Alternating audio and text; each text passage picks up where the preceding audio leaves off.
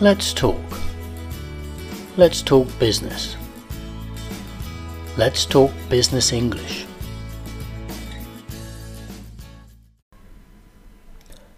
This week, I would like to draw your attention to one of my favourite podcasts called Business Anchors Podcast by Dan and Lloyd Knowlton, who run a video and social media marketing agency in Southeast England called, appropriately, Knowlton. I really like the podcast because it is both informative and funny. You might also like to follow them on LinkedIn and watch some of their videos, which are also very funny. Today I want to highlight episode 94 of the podcast, which you can find on their website with a transcript so you can listen, read and look up any vocabulary or phrases that are not familiar to you. You can message me and ask me if there is anything that you are not sure about, and I will do my best to explain. This episode of the Business Anchors podcast is about capacity planning. This is a term that is used to describe the process of planning and allocating work in relation to the amount of time available to do it. In this way, it can be seen whether there is too much stress or too much slack in the business.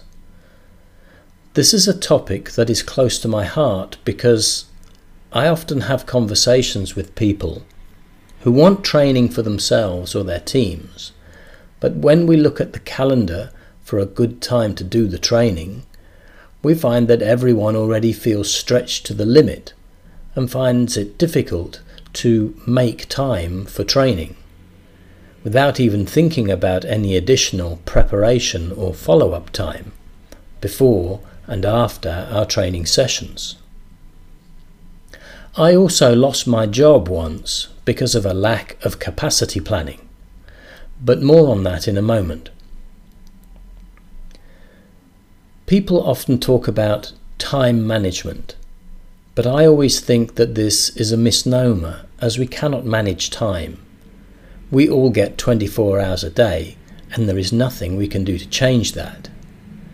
We can only manage resources and organise, delegate or prioritise tasks so that we achieve what needs to be done before any deadlines.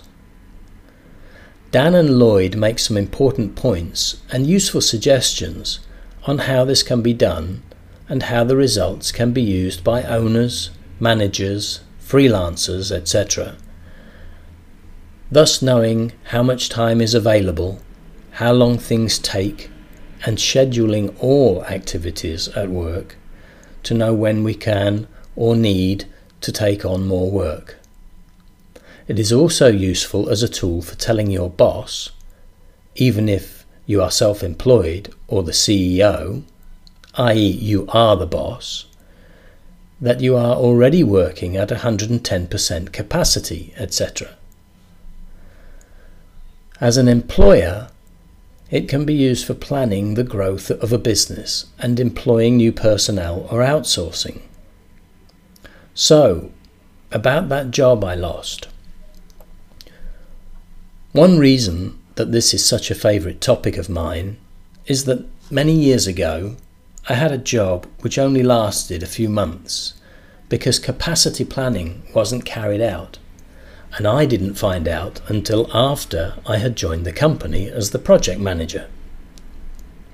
I soon discovered that the company owner didn't know how much work we had. We had lots of contracts running, but they were nearly all about to expire in about a month. When I sat down with the boss and went through everything in detail, he realised that they were about to run out of work. The following Monday, my birthday, I returned to the office to be told that the company could no longer afford to pay my wages. It was one of those big life lessons for me, and a moment when I didn't know whether to laugh or cry. I decided to laugh. So remember, If you want to run your business or team more effectively, and maybe even organize some training, it's a good idea to use a capacity planning system to see how time is being used in the business or department.